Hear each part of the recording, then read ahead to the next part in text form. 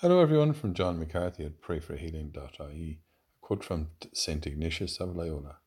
Our only desire and one choice should be this: I want and I choose what better leads to God's deepening life within me.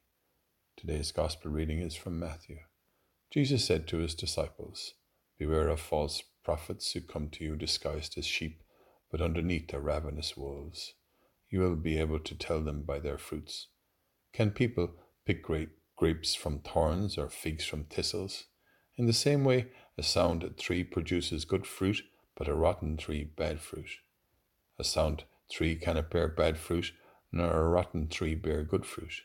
Any tree that does not produce good fruit is cut down and thrown on the fire. I repeat, you will be able to tell them by their fruits.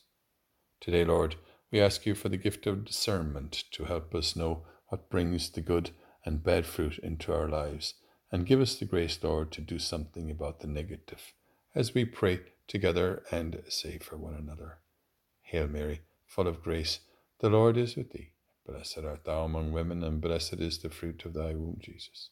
Holy Mary, Mother of God, pray for us sinners now and at the hour of our death. Amen.